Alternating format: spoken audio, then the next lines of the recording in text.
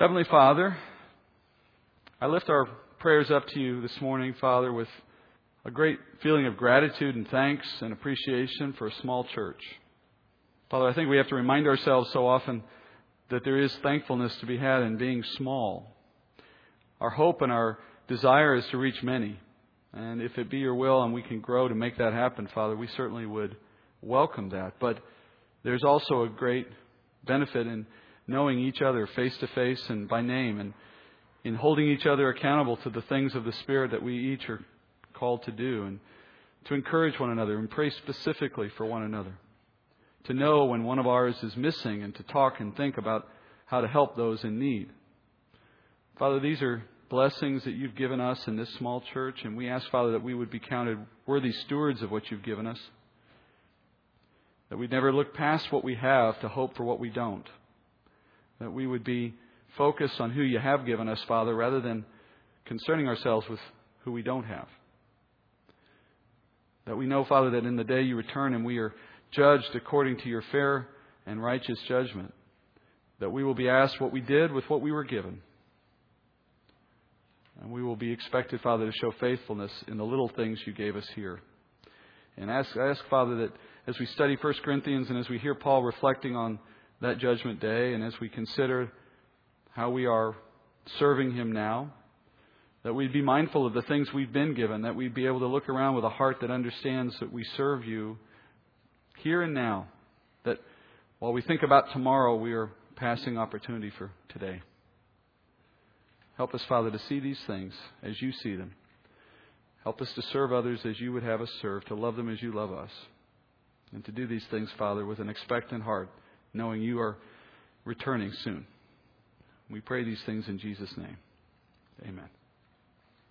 We just finished the part of chapter 3 that most of us are best familiar with, the part in which Paul talks about our day of judgment. He is guiding us really through a construction project of sorts.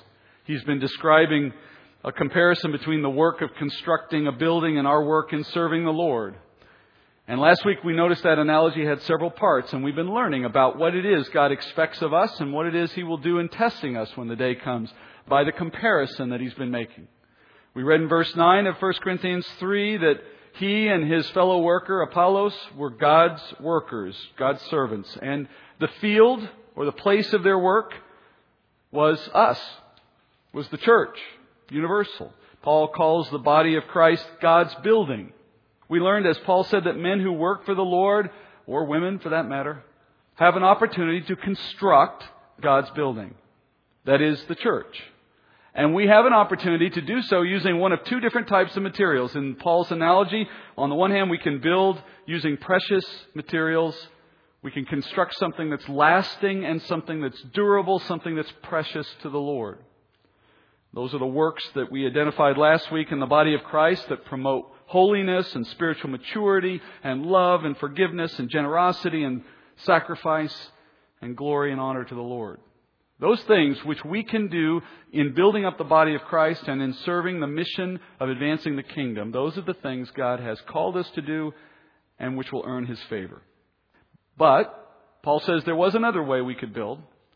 The other option we have is to build in such a way that we produce nothing durable, that we create nothing of value in God's building, in His economy. We can choose to spend our time, spend our energy and our resources on priorities that, frankly, are not the Lord's priorities. Essentially, we can be like that one construction worker you've always seen. In fact, usually there's more than one. You know the guy I'm talking about, right? He's standing with his hands in his pockets watching all the other people work on the construction site. You wonder, why is that guy getting paid? It's like we've got the hard hat, we've got the tool belt on, but we're not putting them to work. That's the problem of the Christian who fails to recognize that a test is coming. Paul says the Lord will one day test our work on the day of our judgment following our death. And in that moment, Paul says that our work will become evident, or as we learned last week, the word in Greek just means obvious. It will become obvious. The work which we did, which mattered to Christ, will be cause for reward, but wasted time and wasted work that produced no value will be a lost opportunity. If you weren't here last week, let me encourage you.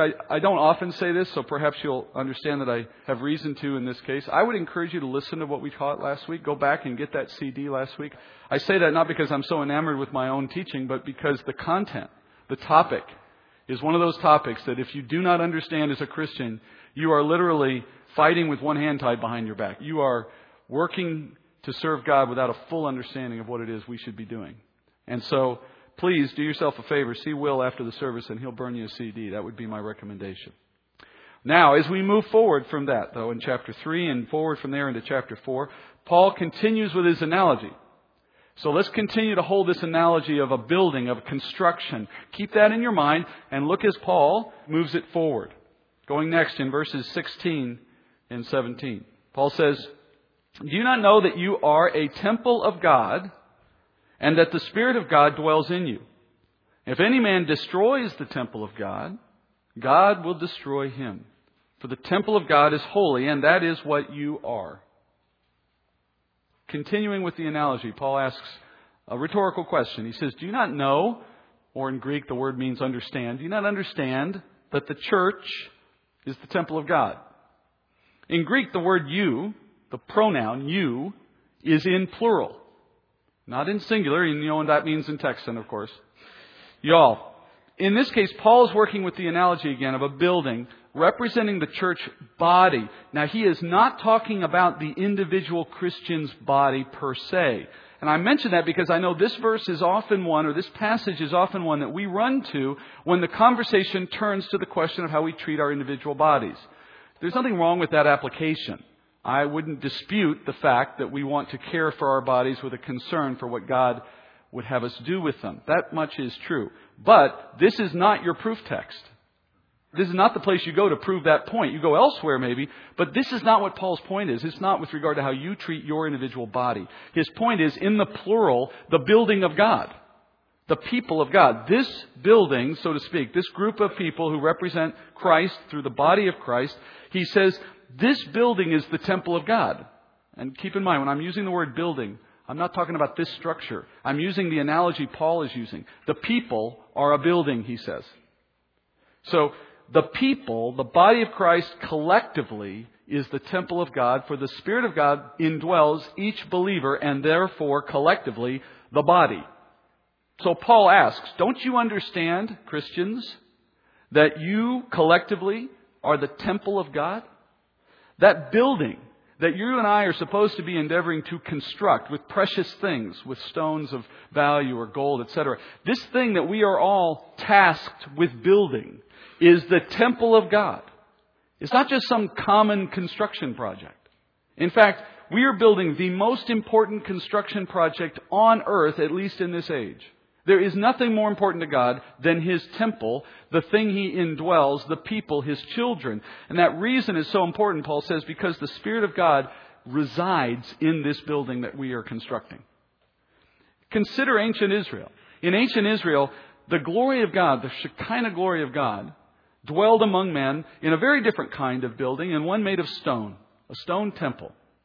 And God tabernacled in this stone temple so that He might be with His people. And He placed tremendous importance on that stone building. If you know of, perhaps read in the law about all the details for the construction of the first tabernacle, which later became a temple, if you understand all the ritual that was assigned to how it was to be kept and maintained and made pure, and who could go in and who couldn't go in, consider all of that as a way of understanding God's concern for where He dwells, for His holiness, and for how it's represented amongst His people.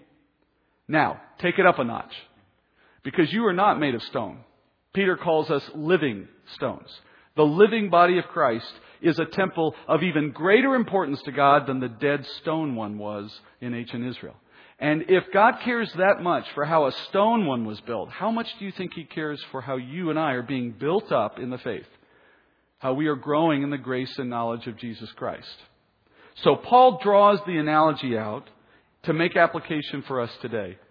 He says, if you are the temple today because the Lord indwells you and you are a people being built up, therefore, when we are set at the task of constructing this temple, of edifying one another, of teaching one another, praying for one another, encouraging one another, serving one another, because in that way we construct something of value. How seriously do you think God is going to take our work when He evaluates it?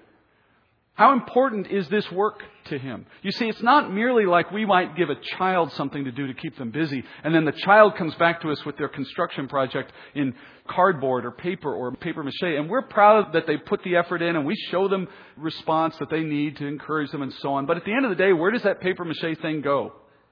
It might last for a few days on the shelf somewhere, but sooner or later it's in the trash. The most valuable thing God will ever build on earth is the body of Christ according to Scripture. And that is what you and I have been handed as our assignment. How important is it that we do our work well? Well, Paul says that God takes such a sobering view of this work that if any man were to treat this construction project with contempt, in fact, if they were to tear it down, as he uses this analogy further, to tear down the body of Christ, he says, I will destroy them. Now, he means that at least in two ways. First, as an extreme example, he's speaking of false teachers. Men or women who come into the church who are not believers, who are wolves in sheep's clothing, and have come in with the intent, with Satan's effort behind them, to destroy what God is building up. And God says, they will not last. They will be destroyed. And then I think also he speaks to the church, to the believer, in which case the meaning of these words would change slightly. For the believer, the one who lacks diligence, lacks commitment, lacks a sincere heart and a sincere desire to do the right thing. Someone who takes for granted their place in the body of Christ, who is a harm to their brothers and sisters in some regard. God will destroy them. Now, the destroy would have to mean something very different in the case of the believer, though. We're not talking about eternal destruction. We're talking about temporal destruction. We're talking about Ananias and Sapphira kind of destruction, where God is not above, as I like to say, taking us out of the game if that's what's needed to save the team. He benches us, so to speak. We ought to take concern with how we are constructing this project, not only because of the ultimate judgment, which is our main concern, certainly, but even in the here and now. How much will God do to protect the construction of this building? Well, according to the Word of God, He will take any step necessary. We don't want to be the person between Him and satisfaction in that construction. Paul goes forward from there. He says in verse 18, let no man deceive himself. If anyone among you thinks that he is wise in this age, he must become foolish so that he may become wise. For the wisdom of this world is foolishness before God. For it is written, He is the one who catches the wise in their craftiness. And again, the Lord knows the reasonings of the wise, that they are useless. So then let no one boast in men. For all things belong to you, whether Paul or Apollos or Cephas or the world or life or death or things present or things to come, all things belong to you. And you belong to Christ, and Christ belongs to God. What's Paul talking about? Well, he says first, don't deceive yourself. Don't let anyone in this room, don't let anyone in the body of Christ deceive themselves concerning the seriousness of our coming test and the standard that the Lord is going to apply when He judges us. Don't be deceived. Don't fool yourself. God cares so deeply about this construction project that He will hold us to a very stern test, because it's a holy building, a holy project, and it's intended to reflect glory upon God. So you can't expect the Lord to overlook shoddy work. And Paul wants us to know what's coming so that we would be motivated to do the right things. And in the case of the Corinthian church, we started this conversation in chapter 1 with Paul noting that these people, the people in Corinth, had taken it upon themselves to begin boasting concerning who they were in association with other men. Because of who they were associated with, they thought well of themselves. And Paul says that if the Corinthians want to value wisdom and societal status, then they need to understand how you get that in God's eyes. Not in man's eyes, in God's eyes. In a nutshell, it looks exactly the opposite of earthly wisdom. In most cases, you can arrive at the wisdom of God by taking whatever the world holds as wisdom and reversing it. You think I'm wrong? Well, start listening to some examples in your head. You just start listening to some things and say, well, what does the world hold of value in this case or in that case? And find out if I'm not right, that in each of those cases, you just flip it and you're like, oh, well, that's what God values. For example, the world says evolution. God says creation. The world says self-esteem is really good. We all want self-esteem. What's the Bible say? Pride is bad. Well, the world says the earth is permanent. Always been here, always will be here. God says, nuh-uh, it's temporary. Well, the world says man is temporary. God says, no, you're eternal. The world says that there are many ways to heaven. God says, nope, there's only one. The world says that there is no truth. God says, no, there is truth, and He is a person. And it goes on. Whatever the world says is opposite. Why? Because they are being led by the father of lies, whose only tactic is to take what God says and turn it into a lie. So it's always the opposite. There's a teacher my wife and I follow at one point in the past who had a great phrase. She said that knowing the truth of the Bible is like living in an opposite world. So whatever the world is turned on its head. It's opposite world. It's really true. I mean, it's a shorthand way to get to the truth, but you'll almost always be right if you take the world's view and flip it. Paul says, therefore, if you want to become spiritually wise, you must first be willing to become foolish. And he's referring to this opposite world principle. That you have to be willing first to be humbled by the Word of God, to the truth that's found within it. You must be willing to reject the world's standards, for they are the lies. The criteria the world has for what is power, what is status, what is wisdom. Turn all of that away. And of course, in the way of doing that, you're going to become foolish to the world. And frankly, to yourselves for a while. You'll feel foolish at first. You'll feel silly that you're rejecting so many things the world has told you as absolute truth. Paul says you have to be willing to go through that. You did that when you came to faith. You had to be willing to reject what the world said about Jesus and about Christianity and accept what the Bible said. But that was just the beginning. Once you've set aside the world's wisdom, then the Lord has the ability and the opportunity to begin building up in you a new wisdom, a true wisdom, one that's based in the Word, one that's based in God's wisdom. Precious stones, gold, those things were symbolic measures of introducing godly wisdom and promoting spiritual growth into the body of Christ. You and I showed up into this building, even as believers. We still showed up carrying the baggage of the world's view, the baggage of the world's wisdom and the world's perspective. Why do we come here? Why do you even need to be here on Sunday? What is the whole point of church? The whole point of the gathering, according to Scripture, is to build you up in the spiritual wisdom that comes from the Word and from the Spirit working among us. Why do I need to be built up? Because you're a building God cares about. He wants to make you like Himself. He wants to glorify Himself through the sanctification of His people. You come here to become more like the God of the Bible and less like the world. You take what you learn and give it to someone else. It's a giant construction project built on the wisdom of God. But it starts by rejecting the world, by becoming foolish, so to speak, so that then we can be made wise according to the Word of God. In verse 20, Paul says that any time we try to devise some new way to accomplish the purposes that God has already established in His Word, we are working in foolishness if we do that. And those efforts will always be useless. That they do not profit the builder. The building of God's building is a spiritual work, not a physical one, so it must be done with spiritual wisdom. And that's why we can say confidently that the size and the appearance of this church or any church can never be the measure of whether or not we are pleasing the Lord for the day of our judgment. That's an earthly measure. That's one of those wisdoms turned on its head. That's one of those opposite world problems. The world would tell you that this group, any group in Christianity, is successful based on how big they are. That's just the natural way human beings think. If a concert is sold out, it's a good concert. If the football game is sold out, it must have been a good game. Why else would it sell out? I mean, the logic is incontrovertible, right? If the church is small, something's wrong. And maybe there are things wrong. There's something wrong in every church. That's not the point. The point is, who makes the church big or small? God. And what's our purpose in being here? Not to make it big. The purpose in being here is to build up who is here. To take advantage of what God has given. Not to concern ourselves with who isn't here. To concern ourselves with size or appearance or status or progress in any earthly sense is to boast about men. First and foremost, ourselves. And then secondly, others with us. But that's not a durable, precious work according to Scripture. That's hay, that's straw, that's stubble. That stuff burns up because it's not by God's work. It's not according to His Spirit. It's not according to His will. That's boasting in men. And if we're going to accept our reward here, then don't expect it in heaven. There's no such thing as a breakthrough in church planting or in church growth. There is no such thing as a new technique for building up believers. Churches grow only upon God's decision to affect that growth, both numerically and spiritually. Now, that does not mean we can't be better at the work we've been given. That is a self-evident truth. We can always do better. But the growth, according to Paul, comes from whom? God.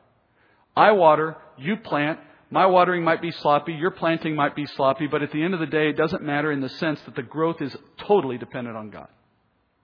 And He works through weak and unwise and ignominious people so that when the growth actually does show up, no one sits around and credits the planter or the waterer. But the shame of it is, sometimes we do that anyway.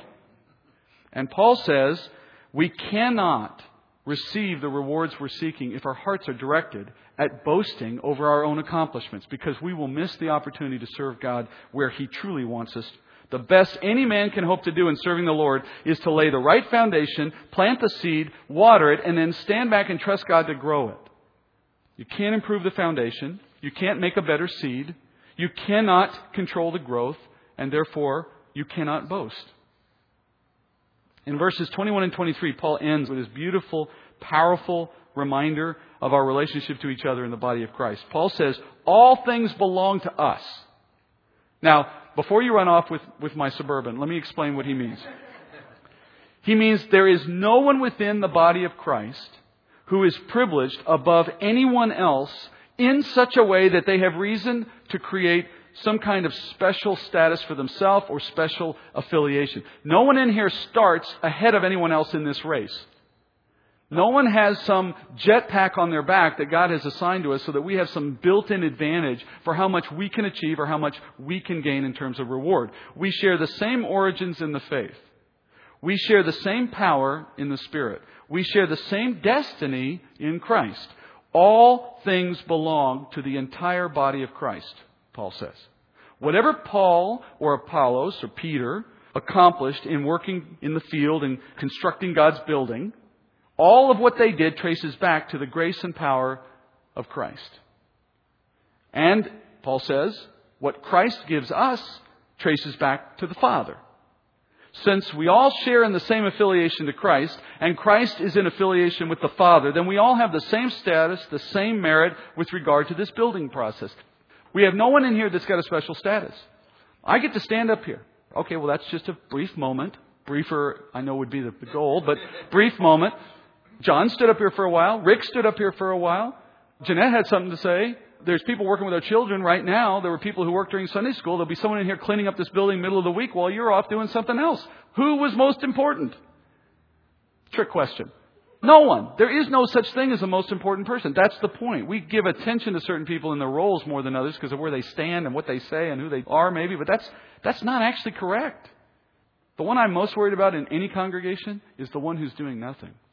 The one I care most about is, why are they doing nothing? Because they've got a gift, they've got a purpose, they've been installed here by the Spirit for some reason. Where is that supposed to lead them? There's something holding them back. What is that concern? I certainly don't concern myself with who's talking the most. That's me, and it should be less anyway. The issue of boasting, with the issue of boasting having been settled, Paul will now explain the proper perspective that the church should have regarding the apostles' roles. I want to take you back. It's been several weeks, so I want to circle back around to help you see where Paul is now headed. He starts by criticizing them because they had affiliations and divisions, right? And now he's traced through the logic of why everything they were thinking was exactly opposite. The Corinthian church was living an opposite world. They valued things that didn't have value. They were neglecting things that they should have been giving attention to. They were concerning themselves with what men thought of them and not what God thought of them. They had all of these things backwards, and it had materialized in their treatment of the apostles. I'm of Paul. No, I'm of Apollos. Paul heard that phrase and he knew all he needed to know about what was going wrong in their heads and in their hearts. So now he has laid that bare for them. So now the question is, well, how should you view an apostle? Are they meaningless to that role? No, there's a purpose in the apostle. But how am I to be viewed then if I'm a Paul or if I'm an Apollos? That's what he deals with next. Chapter 4. Start verses 1 through 5. He says, let a man regard us in this manner, as servants of Christ and stewards of the mysteries of God. In this case, moreover, it is required of stewards that one be found trustworthy. But to me, it is a very small thing that I might be examined by you or by any human court. In fact, I do not even examine myself. For I am conscious of nothing against myself, yet I am not by this acquitted, but the one who examines me is the Lord. Therefore, do not go on passing judgment before the time, but wait until the Lord comes, who will both bring to light the things hidden in the darkness and disclose the motives of men's hearts. And then each man's praise will come to him from God. When the church in Corinth encountered a great man like Paul or Peter, Paul says, you are to regard us as servants of Christ, he says, and stewards of mysteries. The word for servant in Christ, in this case, huperetos, it's not the normal one. There's doulos, which you often see used as the word for servant, which is slave, doulos. Here he uses one that's a little less common. It's literally the word under-rower in Greek, under-rower, like a secondary man rowing. It's the word most often translated in the New Testament, officer. If you were to look at it in other places, it's usually officer. And in that way, it describes a person of some authority, but they serve under a superior. Kind of like the difference between a sergeant and a captain. He's calling himself that secondary role, under-rower, servant. So he says, when you see me or when you see Apollos, you should regard us as men who have significant positions, yes. Within the church, we're here for a reason. God has commissioned us, yes. But we are not your superiors as Christ is. We are men who have a role, a servant role to Him. And as His representative in that respect, you have some reason to honor us, yes, but not as the one responsible for all of this. As the chief steward, as the one who has all of the responsibility. We are simply serving a greater master. And then secondly, Paul says you should also regard us as stewards of mysteries. And the word for steward there just means manager.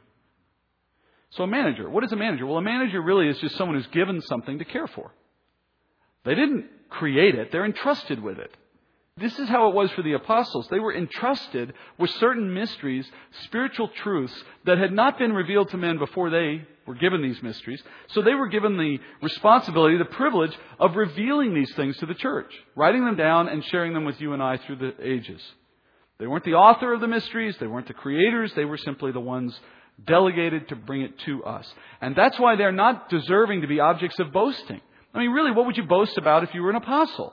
You were picked. You didn't apply. You didn't try out. You were picked. Right? Peter says, we will follow you wherever you go, Lord. And Jesus says, did I not pick you, the 12? Jesus' point is, what are you boasting about, Peter? I picked you. You didn't have any choice. I said, come on down from the boat. You followed me. So they didn't get picked. And they didn't invent the knowledge. It's not like they sat down and figured it out on their own like a crossword puzzle. No, God said, here's the mystery. Distribute it, please.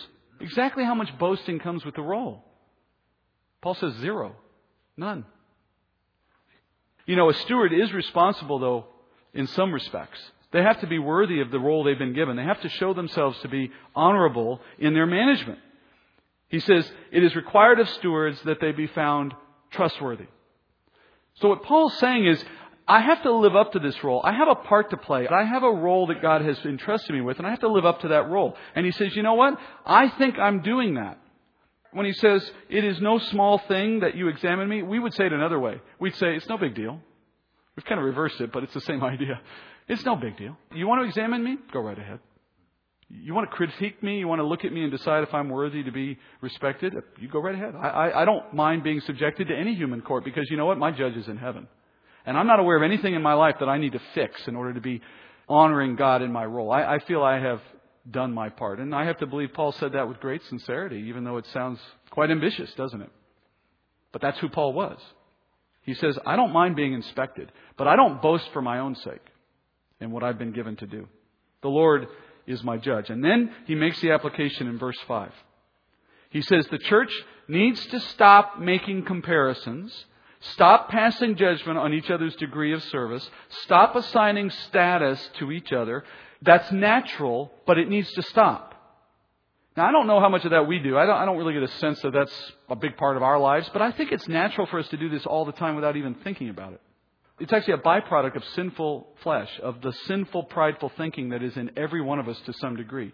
That we naturally make comparisons, even in the body of Christ. I'm serving here an awful lot, and that other person, they really don't seem to be doing as much as I'm doing. I wish they would just get with it. I'm tired of carrying their load for them. Maybe someone here has had a thought like that at some point. I don't know. It wouldn't be surprising if it's happened because it's human nature. I don't know how many times I've had to get here early and so-and-so's never here early. Or I don't know how often I've tried to do this and the other person won't do their part. Or I'm giving this much and no one seems to care.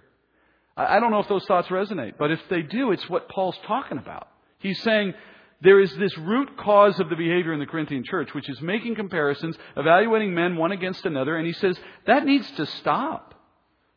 Because Christ is our judge and He is the one who will hold us accountable. And we are not in the business of taking His role. We may not have a Paul in our midst or an Apollos in our midst because the apostles have come and they've gone. But we haven't defeated the enemy.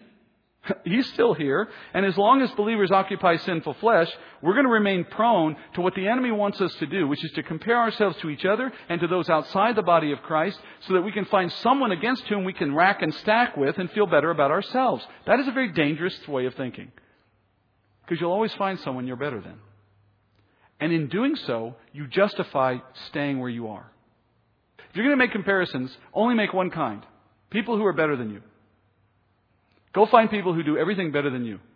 Look for that person. Because when you find that person, you will feel like doing better yourself. But the problem is that's not how we do it.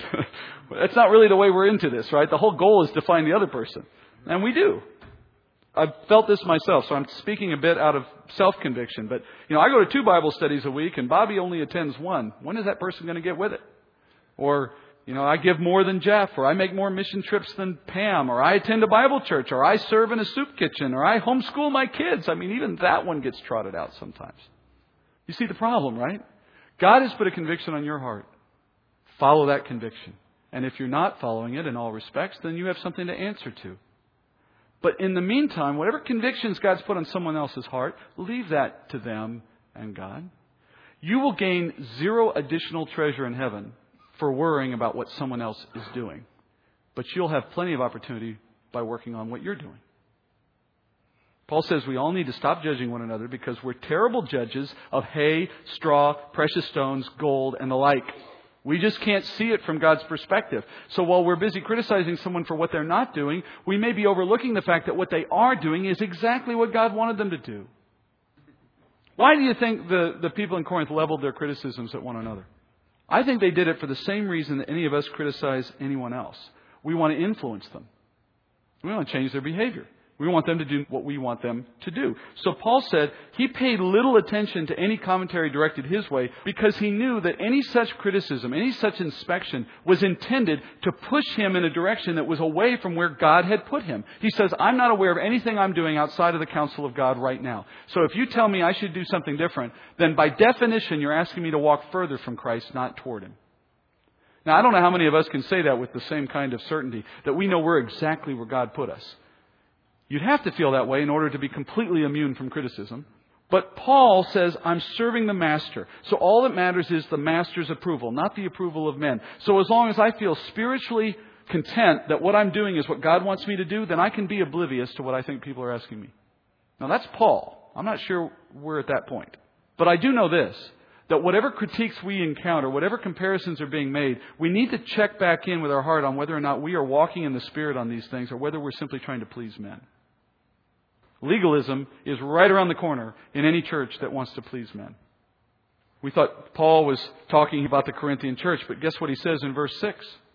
He says, I've been talking about you guys, us, everyone. Look what he says. He says, now these things, brethren, I have figuratively applied to myself and Apollos for your sakes, so that in us you may learn not to exceed what is written, so that no one of you will become arrogant in behalf of one against the other.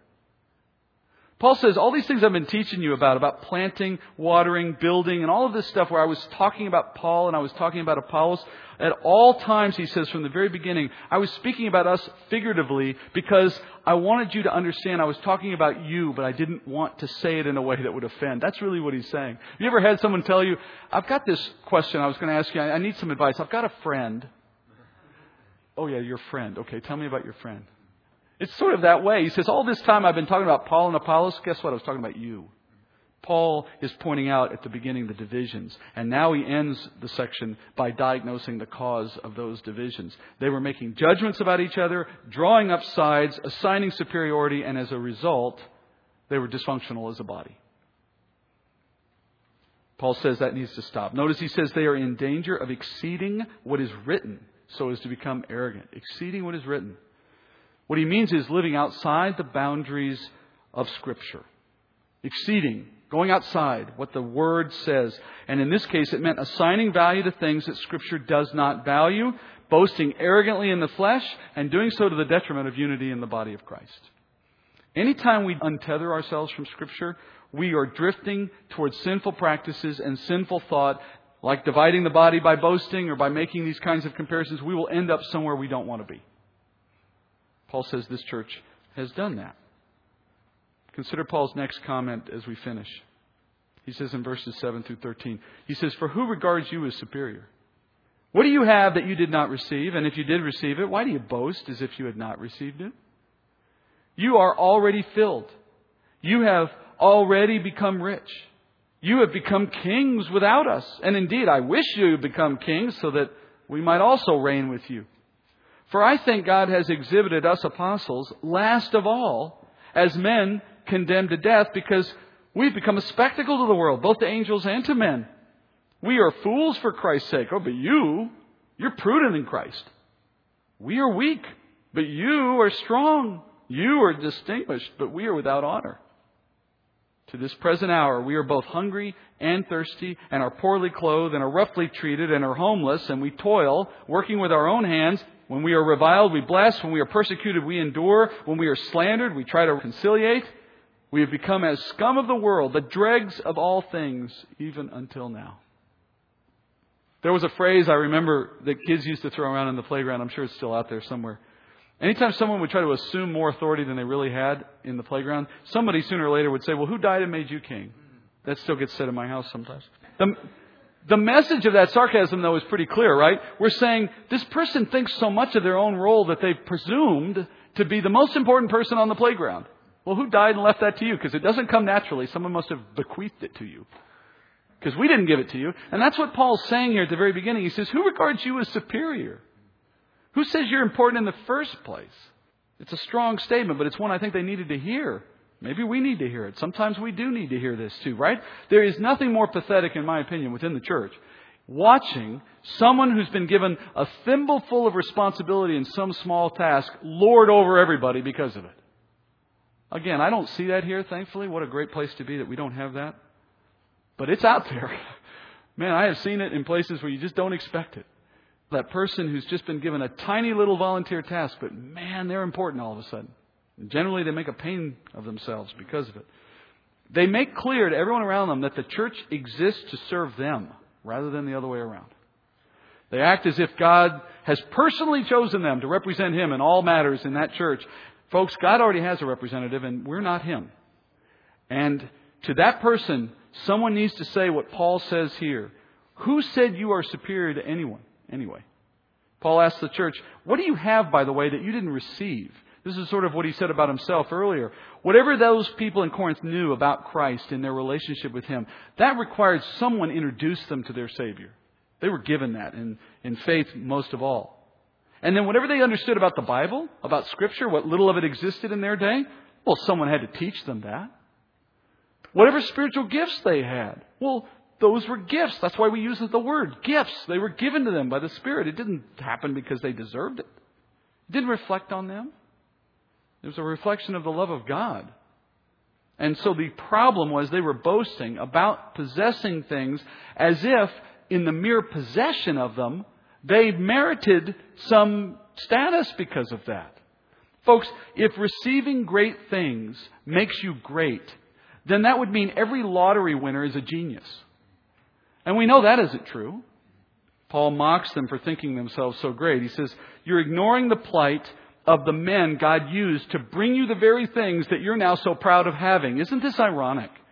The men that brought the Corinthian church everything they have, from faith all the way down to what they knew about the Bible and what they had in the church experience, all of that was delivered by apostles who, they might notice if they had looked, were being killed and persecuted and poor and hungry, didn't have clothes and were being mistreated. He says, you've already become filled. And what he means here is fully spiritually filled. And then he says, you've become rich, as if you've already received the rewards of the kingdom. And you've become kings, as if you are already reigning now in the kingdom. He's speaking sarcastically here, right? None of these things have actually happened. He says, you're walking around like these things have already happened to you. Oh, Corinthian church, you're so wise, you're so powerful, you're so rich. Because they think that of themselves. And Paul says, but have you noticed how we live? You are living as if you've already obtained the things that the apostles are still working for. You think you've arrived, and they're not even there yet. They're like the disciples of Christ, if you remember back in the Gospels, who argued about who would be the greatest in the kingdom. You remember that moment? One of those sterling moments of disciples. They were looking past the moment, and they were arrogantly assuming about where they were going to stand when the kingdom came. And yet they were actually far from understanding those things and from being ready to enter into the kingdom. They had many riches in their life in Corinth. They had many things that made life easy. But that doesn't mean they were pleasing God. And it certainly had nothing to say about Paul and Apollos in the fact that they lived in such miserable circumstances. And Paul goes on to mock them for this. And I love the way he ends this. He's mocking their triumph of self-importance. And here's the logic he breaks down. He says, if your logic was accurate, Corinthian church, what would it say about us that we have nothing? If men of great worth to God are evidenced by the fact that their life is rich and achieves much and has all this ease to it, if that's an evidence of God's pleasure and of your achievement, then what would it say about the fact that all the apostles are suffering so greatly? What does that say about us? And he mocks them with the obvious conclusion. He says, well, you must be prudent, and we must be fools. God rewards prudent people, and He punishes fools. That's apparently what you're boasting about, right? Well, then we must be fools. And he says, well, you're strong. Well, that must make us weak. You're distinguished. Well, then clearly we lack honor. If we're going to make assessments of each other in the body of Christ and form those assessments on the things we can see and touch and feel, things like how rich we are, how much status we have, how popular we are, how healthy we are, if those things are truly measures of God's pleasure in us, then explain the apostles. Everything the Corinthian church had, they got from the apostles, and yet they're claiming to have arrived while the apostles are clearly still struggling in the work of the gospel. When we compare our lives to God's appointed messengers, and those lives clearly don't have the same earthly benefits we pursue and desire and boast about, then our math is wrong. We have a gall to think that we are greater than those God is persecuting. And that's what the Corinthian church was doing. They were boasting. They were creating an impossible standard, one that made themselves look superior to Paul himself. And Paul points out their ridiculous standard. And I do see this same problem today. We are often told that if we are poor or if we are lacking the things we want in this life, it is proof that God is not pleased with us or that we do not have enough faith. That is the same logic that the Corinthian church had fallen into and Paul mocks in this letter. If that were true, how do you explain the apostles? We're told that if we're suffering persecution, it means we haven't found the right way to approach people in a culturally sensitive manner. How do you explain the apostles? We're told that God wants us to be happy at all times. How do you explain the apostles? God wants to always heal our bodies. How do you explain apostles crucified on a cross or beheaded or stoned? How do you explain martyrdom? Paul says if apostles were judged according to the standards of the world, then we would have to conclude that the apostles are the least valued of all God's people because they suffered the most. God turned them, he said, into a spectacle before angels and men. But we know opposite world is reigning in Corinth. The opposite is true. We know that human values and human boasting are valuing exactly the opposite of what is true. These men, the apostles, were valued for their self-sacrificial willingness to serve a master against an enemy who had real power. And it was Paul's diligence and self-sacrificial effort that brought the gospel to Corinth and established the church and allowed a group of Corinthian Greeks to stand around on a later day and boast about how well they had done in the faith and how far they had come and who they were and all the rest. If you want to climb a ladder, you need to choose, is it the social ladder or is it the ladder that leads to Christ? You can't climb two ladders. The one that leads to the heavenly reward requires getting off the one that leads to world approval. You've got to become fools in the world's eyes so that you can become wise in God's estimation. That's the expectation of Scripture, because those value systems are always opposite. The first shall be last, and the last shall be first. Let's go to prayer. Heavenly Father, help us to see, Father, how we bend our knee to the world's expectations, even when we confess that we do not want to. It's a part of our flesh. We know that it is the enemy's ability to turn our heads at times that leads us astray. But Father, I pray that with what we've heard in your word this morning, we would have a strength again to withstand the enemy's schemes, the temptations of the world. We work, Father, where you place us. We earn what you give us. We live in this world. We cannot be taken out of it until the day comes. And we know that. We just ask, Father, that we wouldn't be owned by it. That its values would not be our values. Its wisdom would not be our wisdom. That as a Christian walking in the light of the Word of God, we would walk in a new direction, and we would come upon new truths, and it would change our heart in a way that brings us pleasure with you and eternal reward in the day you judge us. We ask, Father, that we could do a great work in building this building, the people of God, because it glorifies you and it pleases you, and it's why we are still here. Let that be enough for us, Father. Let your pleasure be enough for us. Let your approval be enough for us. Let the opportunity to receive an heavenly reward supplant any desire for an earthly one. Father, we don't know how many days we have left. We don't know how long before your Son returns or we go to meet Him as we die. We don't know how you plan to develop this body, whether you intend to grow it or whether you intend to keep it as it is. Father, but we do know this, that you've left us here for a time and for a purpose. Let us fulfill that purpose.